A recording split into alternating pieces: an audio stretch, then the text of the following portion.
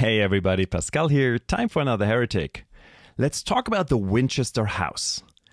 There's a peculiar house in San Jose, California, right in the heart of Silicon Valley, called affectionately the Winchester Mystery House.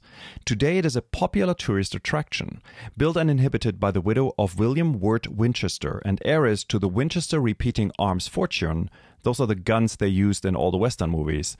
It is a sprawling property which defining characteristic is its quirky, to say the least, style. It is full of rooms and extensions which lead to nowhere, doors which don't open to any room, stairs without a destination. It is said that construction of the house never stopped.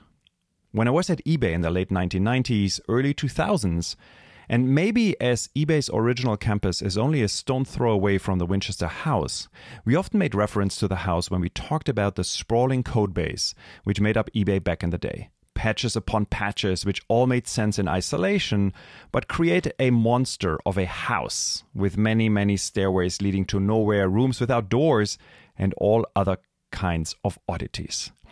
It is an apt metaphor for what happens with pretty much any product. The more mature something gets, the more convoluted it tends to become.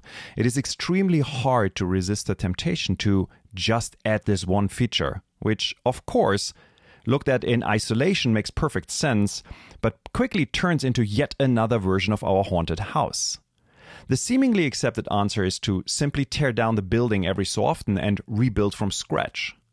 Notwithstanding all the issues you get from second system effect, it also tends to be wasteful and fraught with its own set of problems. So, next time you think about adding a feature to your product or service, ask yourself if it is truly needed.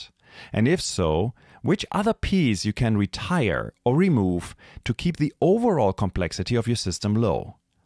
There's a reason why Dieter Rams is such a prolific designer, but that is a story for another day.